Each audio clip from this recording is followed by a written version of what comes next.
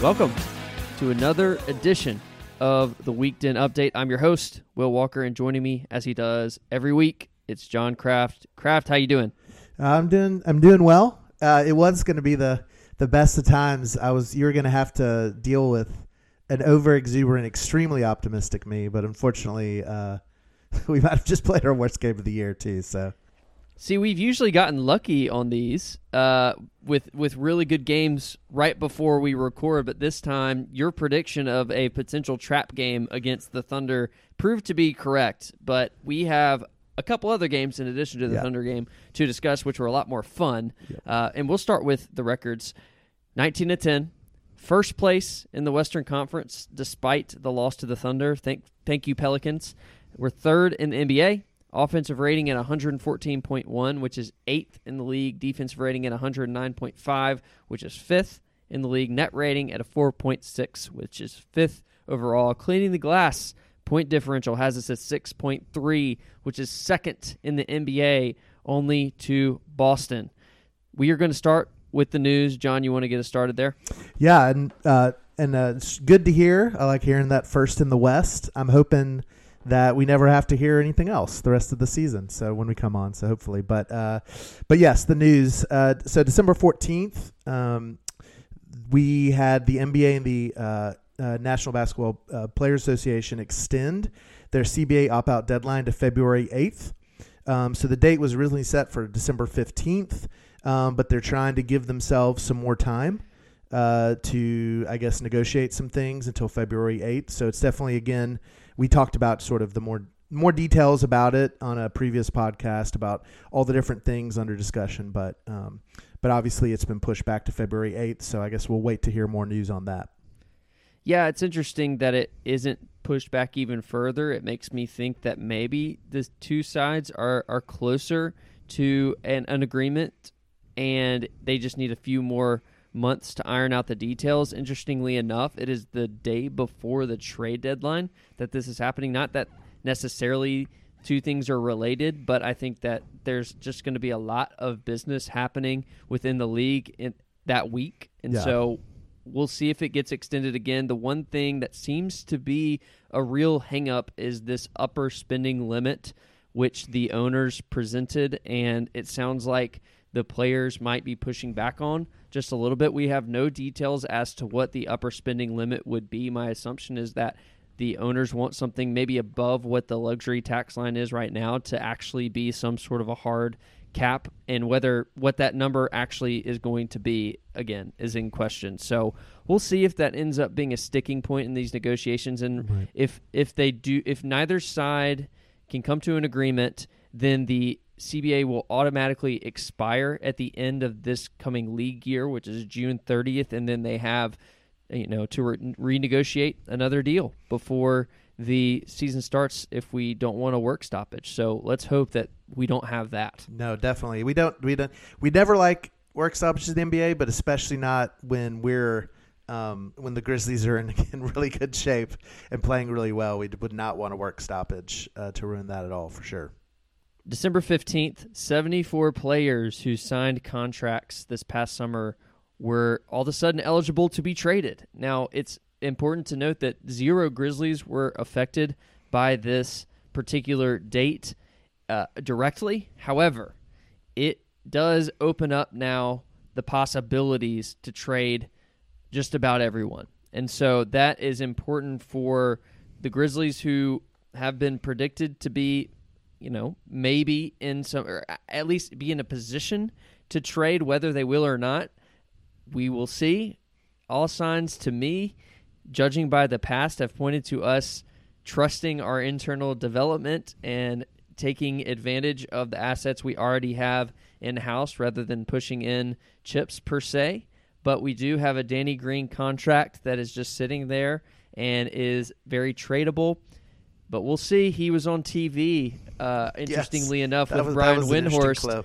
And Windhorst, was very open about the Grizzlies situation with him right in the room, referencing his contract while he was sitting there. And it was really funny. And, of course, Green was super professional. But that's, to me, an interesting conversation as we move forward. Maybe not to be addressed on this podcast, but I think we will be in a future GrizzDen pod probably pretty soon. No, definitely. And it does feel like, and we'll maybe talk about this, at this point, I think it would be shocking if anything besides Danny Green and maybe a Tillman or somebody potentially is in trade. Like if there's some big trade involving Dylan or something, at this point I would be very, very shocked, just kind of reading all the tea leaves and also honestly the way Dylan's been playing. So it seems like, I would be very surprised if we do have an in-season trade, but I know that, we're going to look at the landscape and it'll be interesting to see what happens.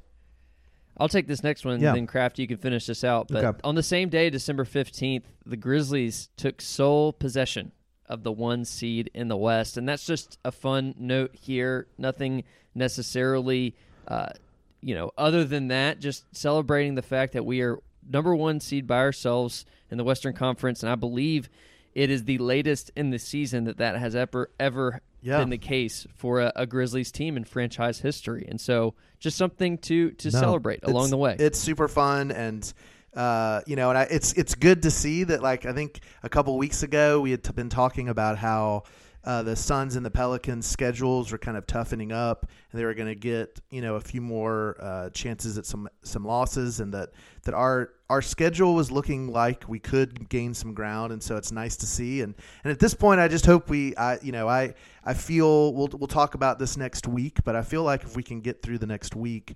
and come out first, I think we have a good chance of sort of holding on to first for a while, at least until the schedule really toughens up, maybe in January, February. But I would hope maybe we get a few games in between us and whoever's in second place. And then the final news note is that today, actually, December 18th, there was an interesting Sunday morning, a Desmond Bain tweet.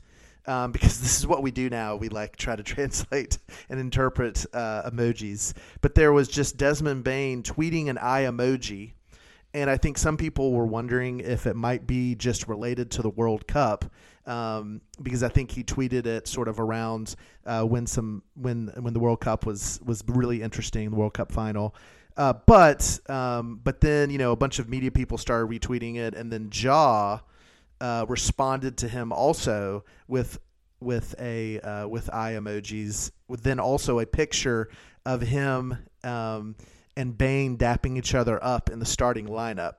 So that made me feel pretty good. I don't know what your interpretation is, but that made me feel like the eye emojis were not about the World Cup final, but they were actually possibly about him making a return sooner than expected, maybe.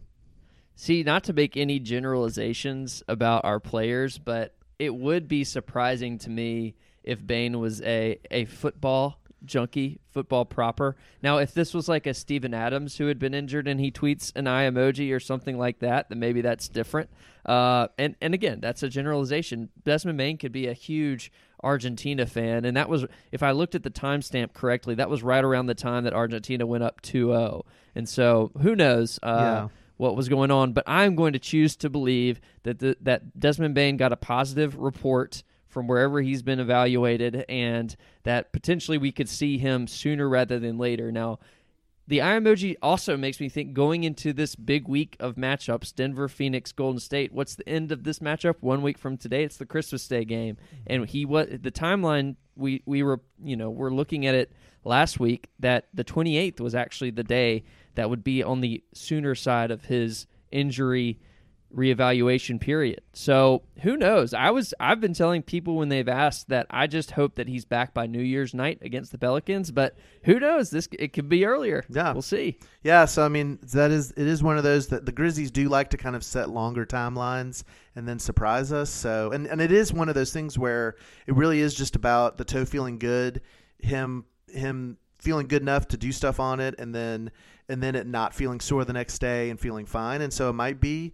that we have something here. I don't know. I mean, I do think that Ja sending it back made me feel more of a sense of that it wasn't the World Cup final. And honestly, Desmond's not a big, he tweets about different things, but it usually is, what he's tweeting about. So that did make it very interesting to me. I actually had one more news item that I found, which is that, December 17th, the Pelicans lost their third game in a row after becoming basically every podcaster and NBA media's kind of darling and West favorite last week, and so I appreciate they gave them all the buzz, and now they've lost 3 in a row. So always want to report those good news items about our rivals there. Now, Kraft, as much as I do appreciate this surprise news item, which I do, I relish every Pelicans loss at this point. I am also now worried that we are getting the media curse as well. That is because this past yeah. 2 or 3 days of podcasts have really been centered around the Grizzlies and their success and recognizing, especially after the dismantling of the Bucks, and then we come out and lay an egg. We do. No, it's true. So, it is. I could be hurt. I could be cursing us, but we'll see. We'll see.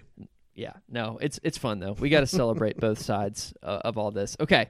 Well, let's get into the games. We'll start with the Hawks game. Let's start on a positive note. So the Hawks it was such an interesting experience because to me, I find so much joy in hating Trae Young, and we only get a couple opportunities to play the Hawks in a season, and I don't enjoy playing them per se, but I was ready to come out and just beat the brakes off of them with Trae in the lineup. And it was reported near the game time that Trae was not going to play, and almost just immediately after that was reported from Nate McMillan, Ja, who was listed as questionable, and Steven Adams both were out of the lineup. And so we had a bench win for the most part and really killed the Hawks. I mean, it was 128 to 103. We were up by 6 after the first quarter. We were up by 11 at halftime and then went 40 to 25 in the third quarter. And by then it was completely over. The minutes are super spread out, and it was just a wall-to-wall victory for the Grizzlies. But it's fun. I'm not complaining ever about a victory, but I do kind of wish Trae was there. Yeah. And I wish Ja versus Trae was. No, it was disappointing. So as someone, I got to go to the game, and it was the first game that I got to go to with my dad, and it was a little sad because I was telling him on the way over, well, they're questionable. I don't know what's going to happen. And he loves Steven Adams, and obviously he wants to see Ja. And so it was sad. We were listening on the radio and then found out that both of them were sitting, and so that was sad. The cool part is, though, as we were going into the game, I was telling him, well, the one thing you should really watch for is Jaren's been playing great, and he's been playing like a Defensive Player of the Year candidate. So you should really, so maybe that's the fun thing we can pay attention to in the game. And sure enough, that might have been probably one of Jaren's most dominating games as a Memphis Grizzly on the defensive end. Just completely controlled the paint. I know he had 8 blocks. It felt like he should have had more. Career high. Yeah, career high. I mean, I think there were a couple blocks he had that were called fouls that I feel like even the refs just felt sorry for the Hawks because I think, I think in a different game those wouldn't have been called fouls. And it just was, I mean, you started to see them drive and see him and then immediately throw the ball out. And so they shot a lot of threes. They just, by like the middle of the second quarter, just stopped going into the paint. They just gave up. It was really cool to see Jaren, especially starting at center without Steven Adams, just really control the paint like that. And that was worth the price of admission, even though we were very, very sad that we missed out on the trade job battle. But it was just one of those games where after the first 5-6 minutes, like I said, we were only up by 60 in the first, but you felt like we had control of the game. Very, very professional win. At what point are we just going to put them out? And took till the third quarter to totally leave, no doubt. But it was definitely, I mean, we beat them, every quarter. So, yeah, when it rains, it pours for Atlanta because we talked about them last week in the preview. Just bad vibes all around. Now they did win their most recent game, but they're sitting at 500, ninth in the East, which isn't exactly a murderer's row over there. A lot of parity overall in the NBA, so it's not as if they're completely out by any stretch. But they are still struggling. And so it was, I mean, if you just look at the starting lineup, it would have been a real shame if the Grizzlies were to lay an egg because they had Trent Forrest, Jalen Johnson, Onyeka Okongwu, AJ Griffin, and DeAndre Hunter. Like, honestly, if you put this list of starters in front of any I would say casual to maybe even a step above that, there's probably 2 or 3 names that people are going to have to Google. Right. For sure. So overall, it was dominating performance by Jaren. I was excited to see Tyus continue to play well whenever Ja is unable, because he had 22 and 11. I mean, he had 3 turnovers, which was uncharacteristic, but he still had 11 assists there and 3 steals as well, and just completely controlled the game. And the starters just absolutely crushed in the plus-minus metric. And the bench just, I mean, but all of Kennedy Chandler, David Roddy, Zaire Williams, Santi Aldama, and Xavier Tillman played 20 minutes or above. Yeah. So that's all you need to know. No, it's great. And Dylan, I want to throw out Dylan too, because oftentimes I get worried about Dylan when there's not, like when he's geared up for somebody and they might sit, or he doesn't have like an exact person. And DeAndre Hunter's a little bit of a fun guard, I think, for him. Or at least a guy that also thinks of himself as sort of a 3-and-D player. And so I think Dylan kind of got up for that. But Dylan, this might have been the most efficient game of his career. 5 of 7 from 3, 6 of 11 from the field, a plus 35 for the game. Best plus minus on the team.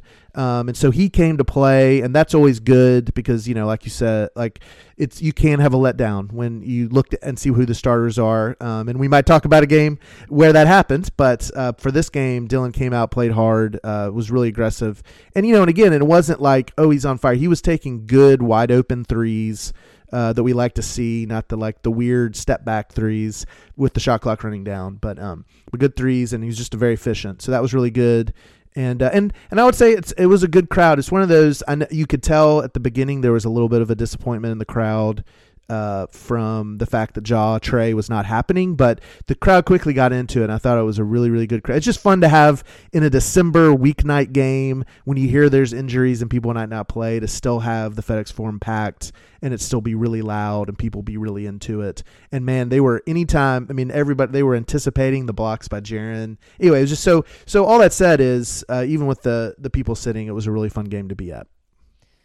Speaking of another fun game. Oh yeah. Grizzlies blow out the Milwaukee Bucks 142-101. I guess we'll just start here, John. You were in the building. I was. I actually got to go to both games this week. So how does this rank on your games so far of the season? We played 28, and there's been a few that have been just super exciting. Mm-hmm. And this was against, obviously, a Bucks team that is second in the East and was just incredible defensively. It would not be shocking to see them actually go all the way this year. So Giannis's only time to play in FedEx Forum, a lot of anticipation. But then all of a sudden, you're kind of sitting there in the third quarter, and I don't know, personally, it was just shocking. Like I almost wanted there to be more drama than there was. Yeah. But the Grizzlies just kept pouring it on. 47-point third quarter. And if it wasn't in doubt, at halftime, it was certainly in doubt about halfway through the third when, the Bucks were just sitting there and didn't know what to do with themselves. Chris Middleton got completely shut down. Giannis had 19 points, but shot 5 for 13, and nobody else on that team was ready to play. So what was it like in the arena? I've heard everything from it was like the best game I've ever seen in the regular season. Jai called it their best game, but at the same time, I've also heard some folks say that it was weirdly dead in the second half. Yeah, it was, it's funny. It was, so I'll say that the first quarter felt like a playoff game, minus the towels, but minus the crowd towels. It did. People were loud. They were very into it. It did not feel like a regular season game. And also, which is interesting to me because I've been to a Bucks game. I think I went maybe 2 or 3 years ago, and there were a lot of Giannis jerseys. This was a Grizzlies crowd. There were I guess they didn't have much to cheer for, so maybe there were more than I think. But you did not look around like for instance at the Nets earlier this year when you saw a lot of Kyrie and Kevin Durant jerseys. You did not look around and see a lot of Giannis jerseys like I had in the past. This was a crowd that was coming to see the Grizzlies beat the Bucks, and they were ready. And I think it did get very strange that how little drama it was. Even by the second quarter, you felt like the Bucks felt defeated. And they were basically like, okay, let's just get to halftime. And then there's a little bit more energy right at the beginning of the third quarter. Okay, the Bucks are going to come out. They've got to make this a game just because they can't play any worse. We can't play any better. And then we put it to them even more. I'm an anti-wave guy. And it might be like I'm definitely kind of probably old man get off my lawn about it. But I am someone who hates the wave. I'm somebody who... I think one of the reasons why I love basketball is that there's very little stoppage of play as compared to football and baseball when there's a lot of time and that you end up having the wave happen. And so, but when it's a situation where you're coming expecting a drama-filled game like the Nets game earlier, two awesome teams, with a lot of talent playing each other, going back and forth, and that's not happening. And the other team has given up, taken Giannis out with like 3 minutes to go in the third quarter, and you have nothing better to do. And so people start a wave almost as a mocking of the other team, and the players get involved. Your starting five who have like been sitting for a while, like basically are no longer sweating, are basically, in their warm-ups, that they're starting to do the wave. And now, might this get us killed come April when we play at Milwaukee? I don't know. But if there's one time to do the wave, I find this to be the appropriate time, only when you are mocking the fact that we have basically not made this a non-contest by how good we've played. And so in that sense, I really I enjoyed the wave. That was probably one of the more fun parts of the fan experience. It's always fun to get to see the bench guys get a lot of minutes. Unfortunately, Lofton, because of the amount of people you can have active on the roster, Junior was not able to play, which was sad because I think that would have given a little bit of spark in the fourth quarter. But other than that, it's really fun. I mean, I would much rather have a 40-point win than a 1-point loss. So, and honestly, when we were mashing people last year, I loved going to games and then being done by the end of the third quarter and getting to see the bench play in the fourth. So I'll never complain about it. Was it as exciting as the Nets game earlier this year when 4 players scored 35 points? No. But was it a more but it definitely, I mean, I don't know. I was happy for like 2 days. So after that win, so I can't complain. And plenty of highlights too. I mean, Ja just was attacking the paint as he normally does, despite Brook Lopez, who was touted as a great defender, which he is, and then Giannis, who's roving always, and yet Ja Morant just had his way. And what was striking to me, it was that Bobby Portis might have been their best player. And I'm looking back at his game, and, he was 8 for 14, 19.7 rebounds, was about the only one who was playing with energy. He was minus 30 just in 22 minutes. And so you look back, and if you're the Bucks, you just kind of have to move on. This is one of those games where you just pack it up, don't even watch the tape, move on. This seemed to be an effort issue. This is another game, though, speaking of the wave, where I'm reminded just how young we still are and that basketball can still be fun. Yes. Yeah, and I think that it's probably going to be taken as some sort of disrespectful slight, and I've seen that online just a little bit. And if that could be the case. So I could see the argument, but at the same time, I think it's just a bunch of young guys who are laughing at the crowd doing something very unique. And I'm glad they're not in the West. That's what I'll say. For a lot of reasons, I'm glad the Bucks aren't in the West, but and we don't play the Bucks again until like the last week of the season too. So I'm hoping it's plenty of time to kind of mellow out. But Ja, I mean, just unbelievable triple-double. I was trying to find some stats on his rebounding, and it has vastly improved this year. And he is at the highest level of defensive rebounding percentage. He's per cleaning the glass, he's 92nd percentile at 15.6%.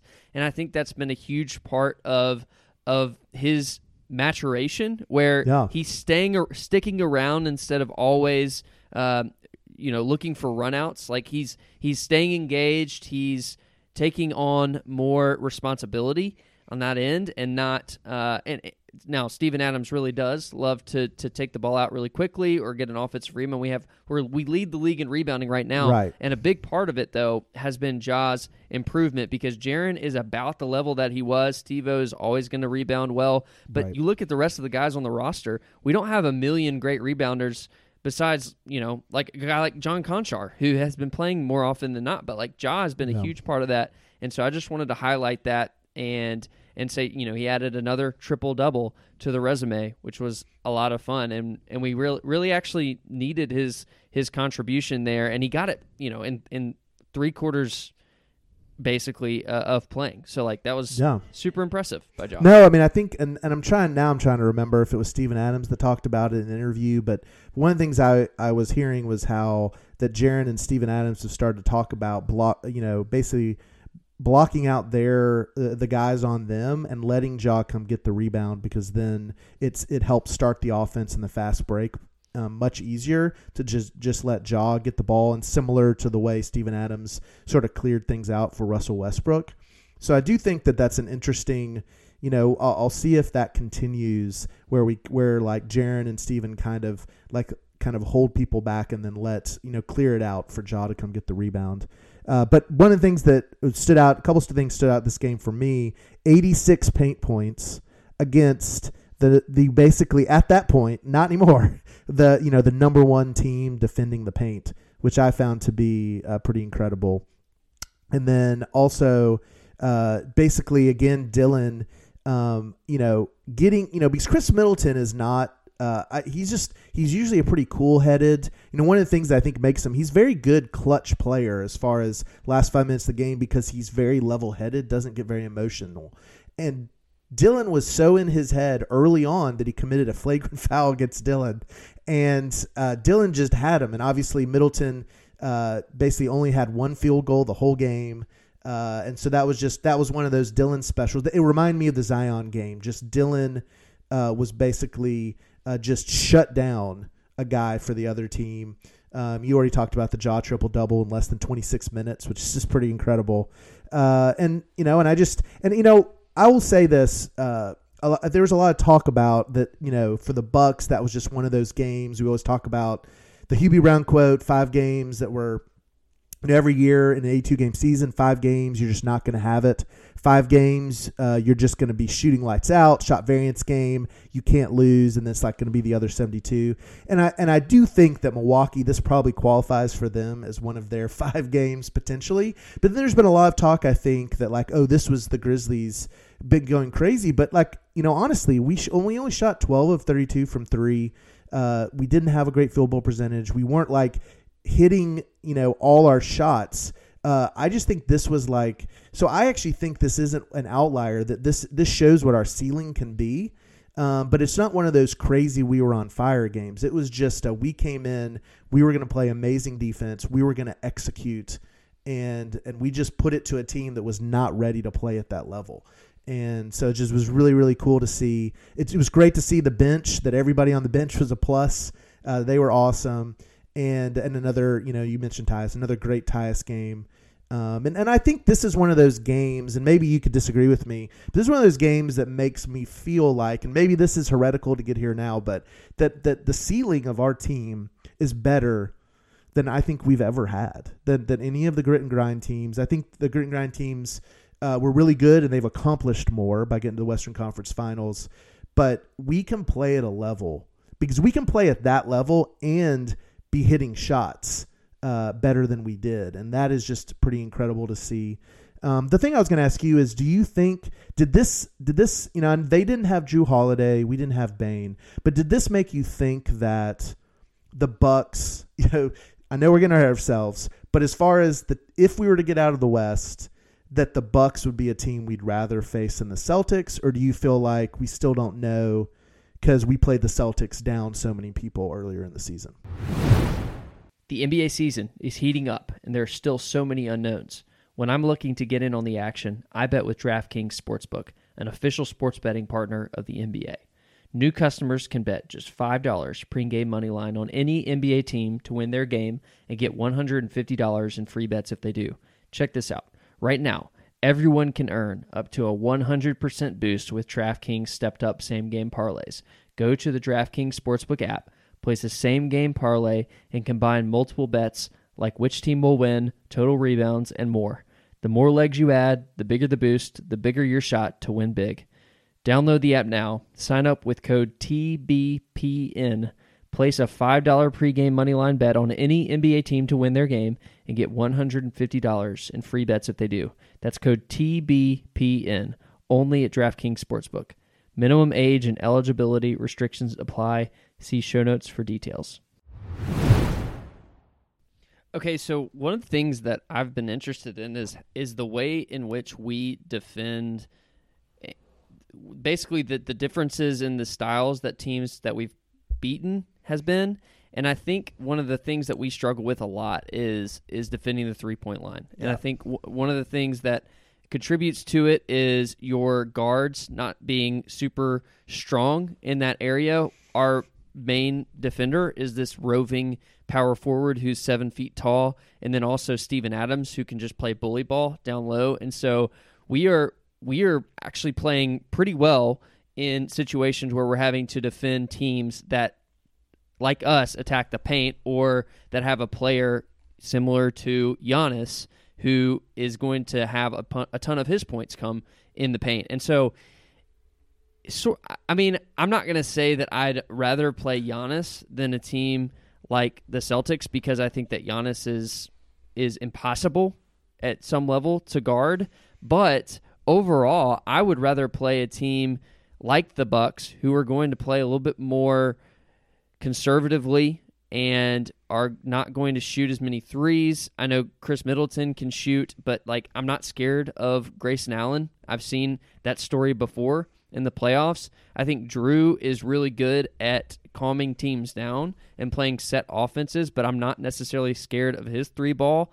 They don't have, to me, a ton of guys who I'm nervous about. Now, the Celtics, on the other hand, are absolutely destroying teams from the three-point line. And so, as of right now, I would definitely rather play the Bucks for that simple reason. I don't think it'd be fun either way. Yeah, no, I mean, not and obviously I'm getting way ahead of myself, but that was something I was thinking about. And obviously we have the Taylor Jenkins factor that also helps, in that he, basically understands that team and knows that team in a way that there's no way he would know the Celtics. So, exactly. But it was just one of those statement games that did make me feel like us being first in the West is not a fluke. And I know my optimism, I've been talking about it, but it was good to see, that on the floor. And it was good to see that when we circle a team and circle a game and say we want to come and bring it, that we do. And we were dominant, and so that's also really good to see. Very different than past Grizzlies teams where we would circle games and then we would come out and we would play really well, but maybe still lose just because of talent or other things. But man, when we come out, full guns blazing, we're a tough team to deal with. Yeah, and we honestly shot pretty average overall. Yeah. I mean, 55% field goal percentage from overall, and then 3-point percentage is 37.5. I mean, average there is about 35, and so a few threes more than average, but overall it was our defense, and I think that we just absolutely shut them down. They couldn't do anything, and we made the timely plays and basically took what the defense gave us. Speaking of a game that was sort of a letdown, unless you have something else on the Bucks, because obviously I'd love to spend more time on that than this other game, unfortunately, but I feel like we got to talk about this one. Letdown spot. Memphis Grizzlies lose to the Oklahoma City Thunder 115-109. It was the first game after a 5-game homestand that we were playing away. We were playing in OKC. Notably, Shai Gilgeous-Alexander and Jeremiah Robinson-Earl were not on the floor for the Thunder. And so, to me, this was a classic letdown spot and one of the more frustrating games of the season. What do you think, John? No, I mean, it was a classic letdown, but I mean, and also they didn't have Giddey either. So Giddey, yep, and Giddey. So it was like, I mean, it's so frustrating to me because it's one of those things where I get it, and we just did play great, and obviously they really cared about showing well against the Bucks. But, I just think it's frustrating that, that especially the second quarter, because when you look at the game, nothing really, we actually won the second half pretty easily. We were down by like 3 or 4 at the end of the first, but losing the second quarter 39-22 is just ridiculous. And I know we missed a lot of gimme shots, but it was a lot of, honestly, it was an exact reminder of the last game we lost, which was at Minnesota, where we just had really dumb turnovers, just felt like we were just like in slow motion. It just was a very weird game. And it was another game where our bench just really played poorly for the most part.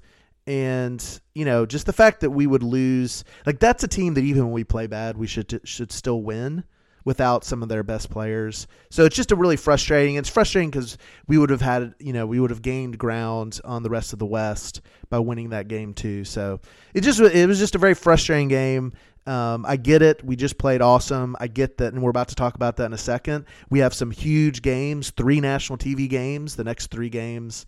And so this was a total trap game, but it's still frustrating. And it still reminds me, like you were saying, the good is them messing around the bench, doing the wave. The bad of having a super young team is we end up having outcomes like this. One thing that stuck out to me, and this is coming off of, and I need to just be full disclosure, like I don't agree with what happened to Ja.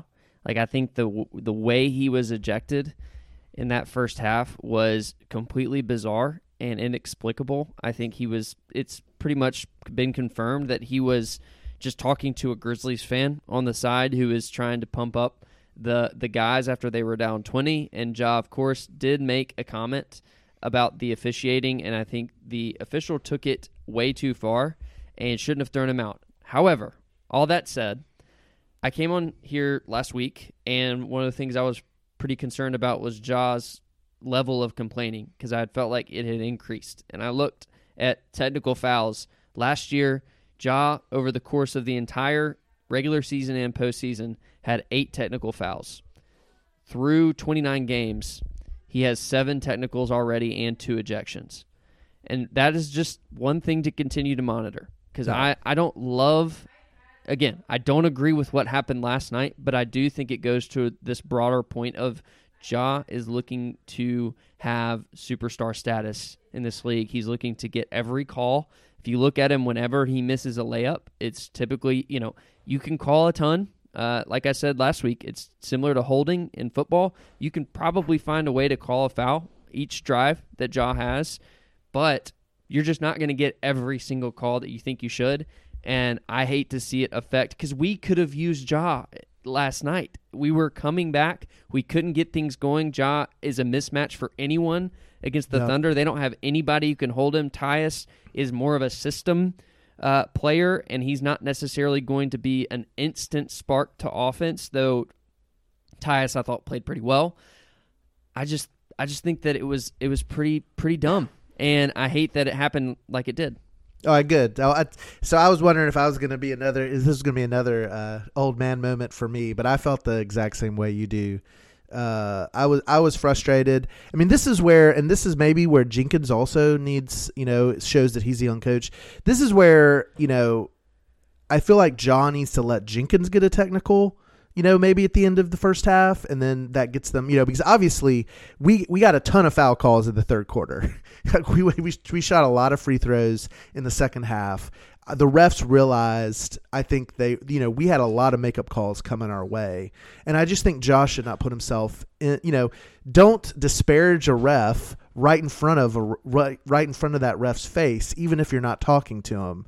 You're just putting yourself at risk. And I really do think if he hadn't been kicked out, I think there's a good chance we win that game, because there was multiple times at the end of the third and throughout the fourth where it was like we just needed that one more possession to cut it to like 6 or 5, or to get it from double digits, single digits, and we would, and then we just wouldn't be able to score, and they would come down and score.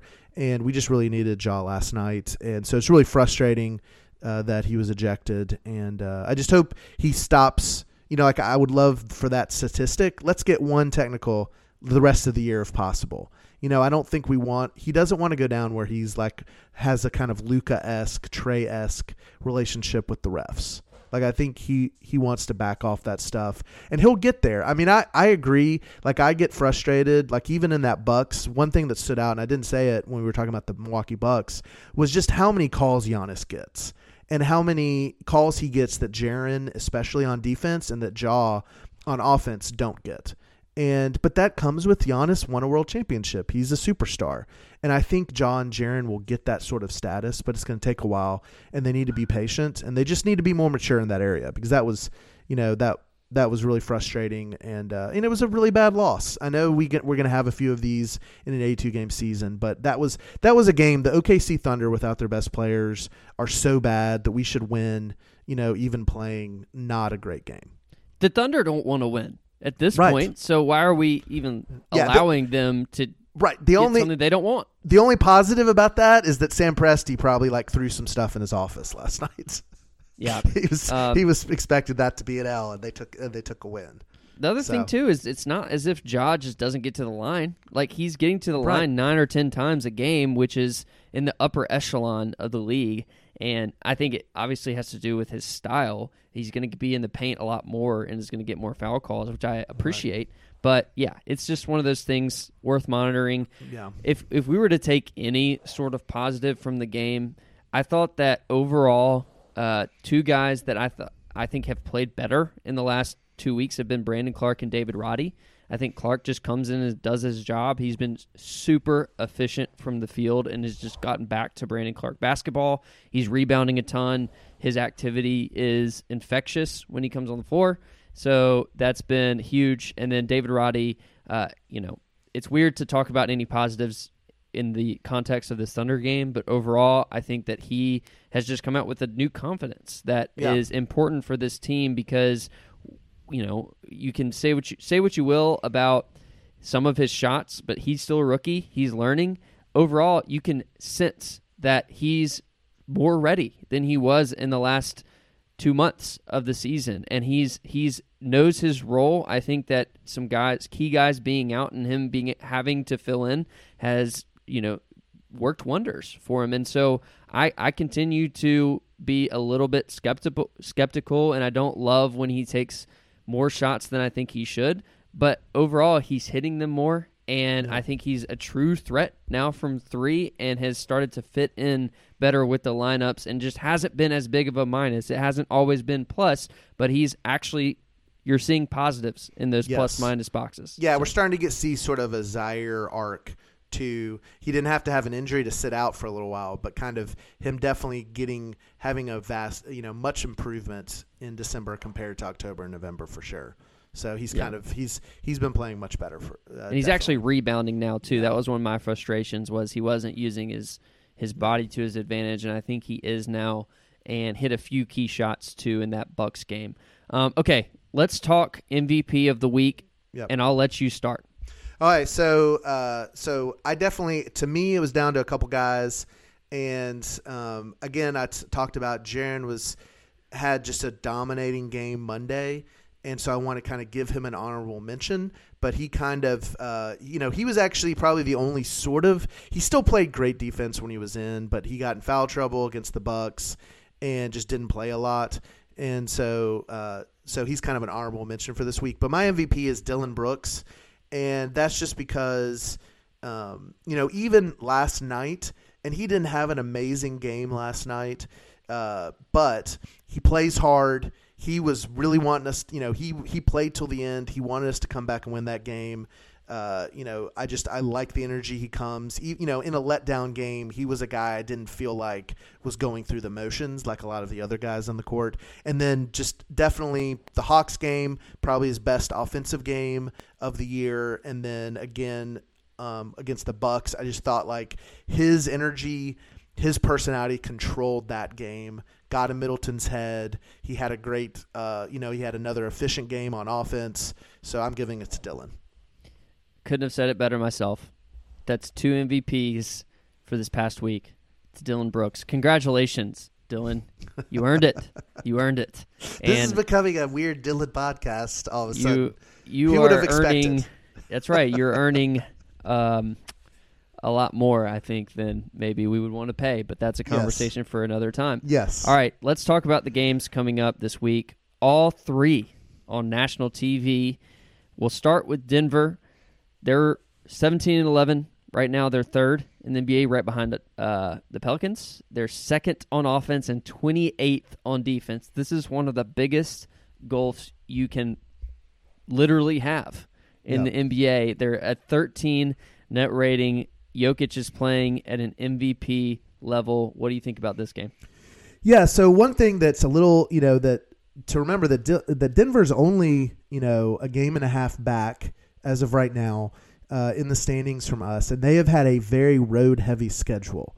So they're going to get a lot more home games. So they're one of the few teams when I was talking about Phoenix and the Pelicans having had kind of a home-heavy schedule. They've had a road-heavy schedule. So I actually expect their numbers a little bit to improve, especially maybe on the defensive end, getting helped out by the home court advantage they have with the thin air and all those sorts of things. And they just are always a great team at home. They're 8-3 at home already this year. So this is going to be a tough game just because it is always tough when you play Denver there.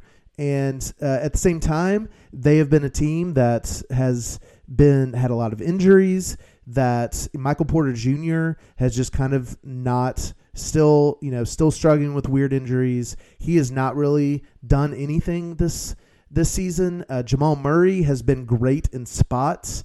I've watched several of their games. I don't feel like he's really put together a complete game. It's like he can be the old Jamal Murray for a few minutes, but he's just not back to that level coming off his long time off and his injury, and I don't know if he'll ever get back there. I do think he'll be a lot better probably at the end of the season than he is now. So I'm very interested to see Dylan get to match up with Jamal Murray. I'm very interested to see, similar to how we played the Bucks with Giannis, I'm interested to see how we do with Adams and Jaren against Jokic. That's going to be really fun. It's going to be a fun matchup. I remember last year one of Jaren's better moments was blocking Jokic at the right at the rim with no time left. It might have been a foul too, but we won't talk about that. But and so it was a close game. And anyway, I think it's going to be a great game. It's going to be a good test for us. This is a huge game for us in the standings. And so it'll be interesting. My hope is that we lost the trap game because we were looking ahead to this game. Yeah, I completely agree. The Nuggets just in their last two, they're playing the Hornets right now, pretty close. They're up by 3 at halftime. But in the last two games, they beat the Wizards 141-128, and then they lose to the Lakers, only scoring 108 points and giving up 126. Yeah. So this is a team that just gives up a ton of offense. And so I'm just looking for us to take care of business on that end and then rely on our defensive player of the year candidate to do what he can against the Joker, and I'm just really hoping that Jaren doesn't get in foul trouble because Jokic can carve us up. I don't think we have anybody besides Jaren who can truly, besides Steven to an extent, but Jaren is truly the one that I'm interested to see that matchup, and it's always hard to play in the altitude in Mile High, so we'll see what happens there. Yeah, but they offer no rim protection. I hope that we should, the hope would be to have tons of points in the paint. And honestly, let Jokic get his buckets. Just don't let him get those 10 to 15 assists. Get everybody else involved. That's what I would be worried about. Like you said, him carving us up. Like let him attack us. Let him score a lot of points. But man, when he gets going, he's kind of that point guard and playmaking for everybody. They're tough to beat. And for what it's worth, he and Murray are day-to-day still. So we don't even know if they're going to play. Also, just really hoping for a drama-free TNT broadcast. I'm not looking forward to revisiting the Charles Barkley ridiculousness. And so let's just hope that the Grizzlies take care of business for sure, for the reason of not having to talk about Barkley on this podcast again. And one other thing, and this goes for all, what's interesting is all three of these teams are big name teams. The Golden State Warriors, we can talk about them in a second, are struggling, but both Phoenix and Denver and Golden State have all had losing records in December. So we're coming in playing teams that are not playing at their best. So hopefully we can take advantage of that, and hopefully we can take advantage of Denver not being at their best right now. Yeah, speaking of the Suns, we're going to play them on Friday. It'll be an ESPN game. They're 18-12. They're second right now. Did I get that right? Are they second in the conference? No, I'm sorry, they're 4th in the conference. That was a typo on my sheet. And they are 3rd on offense, 11th in defense, 4th in net rating. A couple nights ago, Devin Booker just dropped 58 in a victory. Including 25 straight. Yeah, 25 straight. He is ridiculous. Chris Paul is back in the lineup, and so this should be really fun. The Suns are at a point right now where they are still, I think, they're still building towards what they want to be. I think not having Paul in the lineup for an extended period of time was weird for them. He's back, but he's also a year older, and so their style has continued to be very methodical, and they are a team that I feel as though the Grizzlies can definitely beat. They had a lot of we're going to be playing them pretty close together. Yeah, there we go. So that we're playing them at home on Tuesday, December 27th, the game, the homecoming from the Christmas Day game. And so I'm interested to see what happens in Phoenix and how then we'll respond on the 27th. I would absolutely love to defeat the Suns in Phoenix. Yes. I mean, it would be a good win. They are, other than us, we have the best home record in the NBA, I believe. But Phoenix is 13-3, and I think they're tied with the Golden State Warriors potentially. Maybe the Golden State Warriors are tied with us, but Phoenix has one of the top 3 home records, so they're very tough to beat at home. So that will be a tough ask. I will say DeAndre Ayton is still day to day. So at this point, I assume that by next Friday he's going to be ready to go. But I know that he's kind of twists his ankle. He has a hamstring kind of thing. So who knows about that? Obviously, if they don't have DeAndre Ayton, I would hope that we would be able to beat them with really no inside presence. But they're a good team. But this is the kind of game that I'm excited about getting to see us go and play. Not to give bad vibes, but last year at this time, we struggled coming into Christmas. We lost 3 games in a row. I don't want to do that. I want to get right back on the winning side after losing at OKC. So I'm hopefully these are 2 games back to back where we can really make statements. And I think Phoenix is going to be a really good team. Basically I feel like Jokic we're playing an MVP, and then the next game we're playing just a well-oiled machine as far as execution, doing all the right things. And it'll be fun to see Dylan guard Booker as well. So that'll be a fun matchup also. I was about to say, you took the words out of my mouth. That is the marquee matchup this week to me, is Dylan Brooks against Devin Booker, because he's had, I'm sure, Booker circled for a while now. So it'll be a lot of fun. And then I would say what we thought was going to be a much more, I don't know, it's weird to play Golden State in this state. And the reason I say that is Steph Curry just suffered a shoulder injury and is going to be out at least a couple weeks. And it's going to be weird not having Bane and Curry in this Christmas Day game. I think it's still going to be super exciting. It's at 7 p.m. on Christmas night. The Warriors are 14-16, 11th in the conference. They're 12th on offense, 20th on defense, 16th in net rating. And if Curry is setting records basically for on-off, to where this team without him on the floor is a complete shell of themselves. They're still figuring themselves out. And I just think that it's going to lose a little bit of its luster, but Christmas Day is Christmas Day. It's still going to be a blast, and they're still the old Warriors. To me, weirdly enough, Klay Thompson is the most important person in this rivalry just because of his comments after the finals. And so it'll be a lot of fun to cheer against him and see that matchup with Dylan as well. Yeah, and Dylan's already said in a press conference that he is actually that it doesn't disappoint him that Steph's out, because that means that now he can totally concentrate on guarding Klay Thompson. So he's ready for that. And I will say they're on this long road trip going up until Christmas Day. And they might lose a lot of these games. I mean, they might be coming in having lost, 5 of their last 6 games. And I will say that while obviously they're not going to be, we're going to be probably favored in the game because of Steph's absence, I will say that crowd and that team, they're going to want to really come strong and support this team and try to build them up, for the first game in a long homestand. It's Christmas Day. It'll be emotional. And so the Grizzlies, I think, and I don't think there's no way they're going to have a letdown game on Christmas. I would be shocked, and especially by the team that put them out of the playoffs. But I will just say, I think we're going to get whatever the best of the Golden State Warriors without Steph is. I think we're going to get that Christmas Day. And I think that crowd's going to be fired up to try to kind of will their team to a win in a tough time for them, and kind of keep them honestly in the play-in. So I still think it's going to be a fun game, but it is definitely weird that Steph is not going to be there.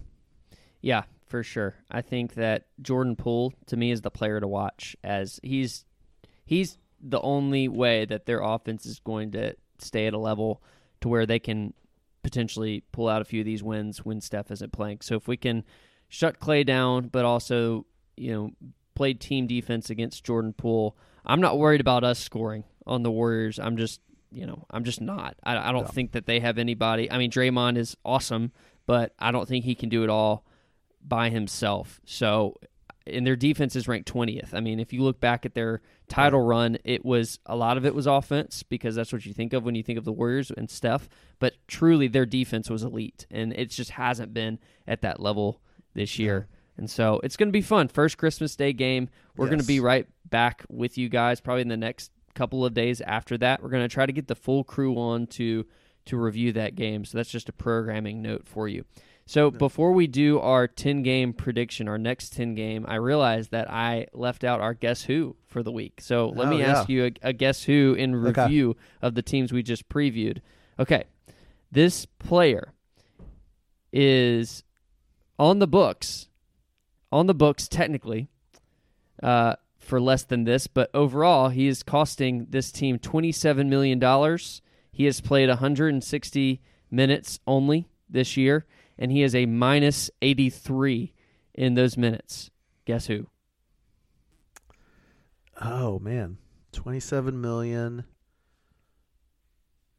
Would that be Michael Porter Jr.? No, okay, so this is kind of a trick question, because he's technically less than $27 million, but ultimately, if he continues to stay on this current team, he will cost the organization $27 million if you factor in some extra spending they're having to do to keep their team together.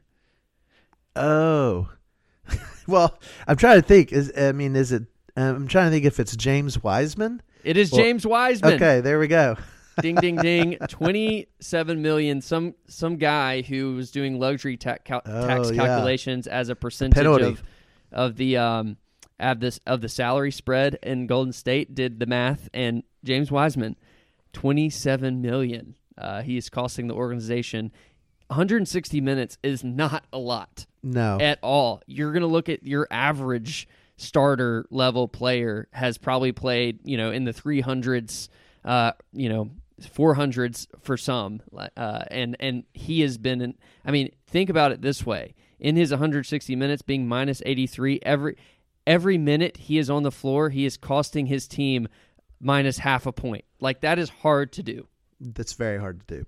So, thoughts and prayers to James Wiseman. We'll see if he finds a home elsewhere. I would trade him if I were the Golden State Warriors. I know that it's bad. It's a bad look. Yeah, they don't want to sell low either.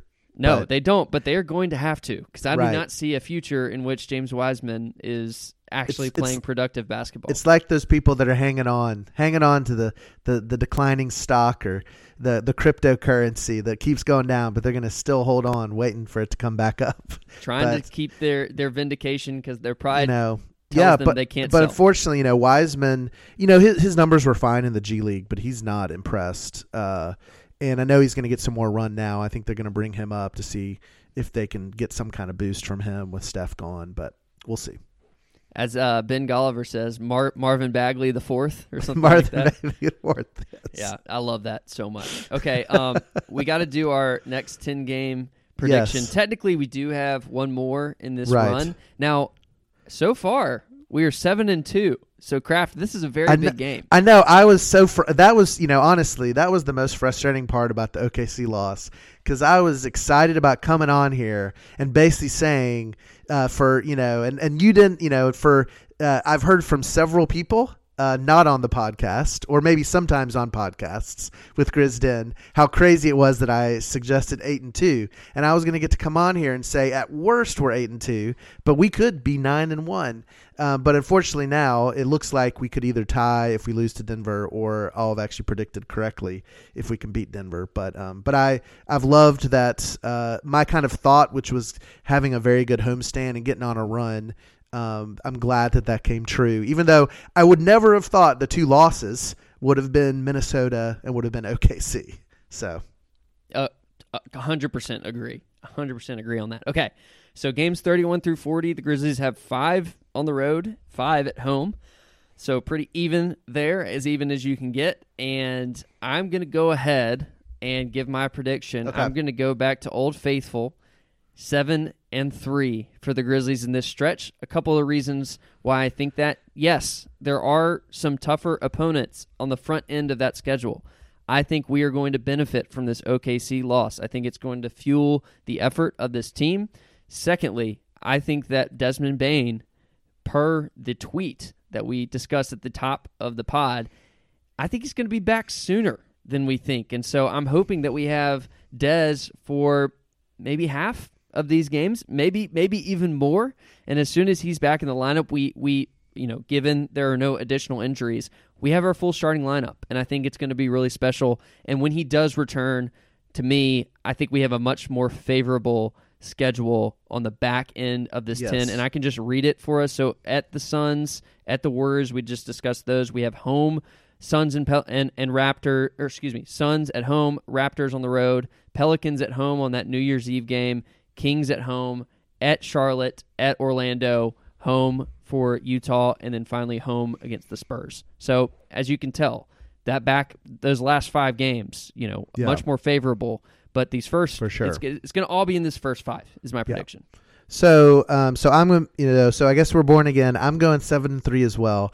Okay. I really want to go 8-2, but just seeing that we're going to play 2 back-to-backs, and just from what I've seen from our team, it feels like we like to rest guys, and obviously we can beat people resting guys. We've proven that. But I'm real nervous about that January 1st game, especially if we go out and beat the Pels and have a fun New Year's Eve night. I don't know what kind of team's showing up January 1st, and then I think we have another back-to-back. And I know the second half is like the Spurs, and we should be able to win that game. But the 2 back-to-backs, and then just games like at Toronto, which we just always lose. We just always lose at Toronto. So for that reason, I'm saying 7-3, and I think if we're 7-3 through this stretch, I expect us at the end of 40 games to be in first place. I really do. I think we'll be in first place in the West if we can go 7-3, especially if we can pull off a couple of wins against the Suns and the Nuggets here and kind of get some separation. It's pretty nuts that we're at the end of this 10 games going to basically be at the halfway point of the season. It's kind of crazy to think about. It might just be, this is more of a meta discussion, but it might just be us like getting on here once a week and talking about the team, where I feel like time is just flying right now, and it feels as though we literally still haven't seen our starting lineup together in full. And so the fact that we could very well be halfway through before that happens is pretty telling as to the success and the just how impressive this run has been so far. And the fact that if even with me and my crazy optimism, if you had told me Zaire's not playing the first 25 to 30 games, Jaw's going to be injured for a while, we're going to have Bane gone for 15, 20 games, Jaren's getting back Thanksgiving, like all these things, if you told me all of that stuff, we're going to rest guys on back-to-backs, I would have said there's no way we're first in the Western Conference, even my optimism. And so it's pretty crazy, to see that we might not have the win totals. I don't know. We'll see. I'm still a little excited about the rest of the year, but I don't know where the win total will end up, but it's really exciting to see that we're first in the West. So if anything, the West is not as strong as maybe a lot of people anticipated, but I think also our system, our culture, our organization, it shows just how great we are, that we're in first place. With all the injuries, and like you said, we've never had our starting 5 together for one game. Well, John, here's to the first ever Christmas Day game in franchise history. Here's to 0 texts from John Morant this week. crossing my fingers. Yes. And here's to the upcoming stretch of games, which can more often than not define a season right in the midst of what many casual fans consider to be the kickoff of the season. So it'll be really important for the Grizzlies to be in full form moving forward. Yeah, and for those of y'all, I know there's a lot of people who listen to our podcast that don't watch every game. Maybe they don't get Bally's. Like this is the great week. 3 national TV games. It's the holiday season. Great chance to get to watch the Grizzlies play 3 really good opponents on national TV this week. Email the show, grizzdenpod@gmail.com, if you have any thoughts about what we're talking about, or suggest something that maybe we haven't mentioned thus far. We'd love to hear from you. Go to grizzden.com. The tacky Christmas sweaters have been flying off the shelves. Remember, it is socially acceptable to wear all Christmas apparel until the new year, so there's still time to order, even if it might not get there before Christmas. But please visit grizzden.com. We have a lot of ideas too coming down, so you're going to see a lot more activity there. And this has been another edition of the WeekDen Update. For John, I'm Will. Thanks for joining us.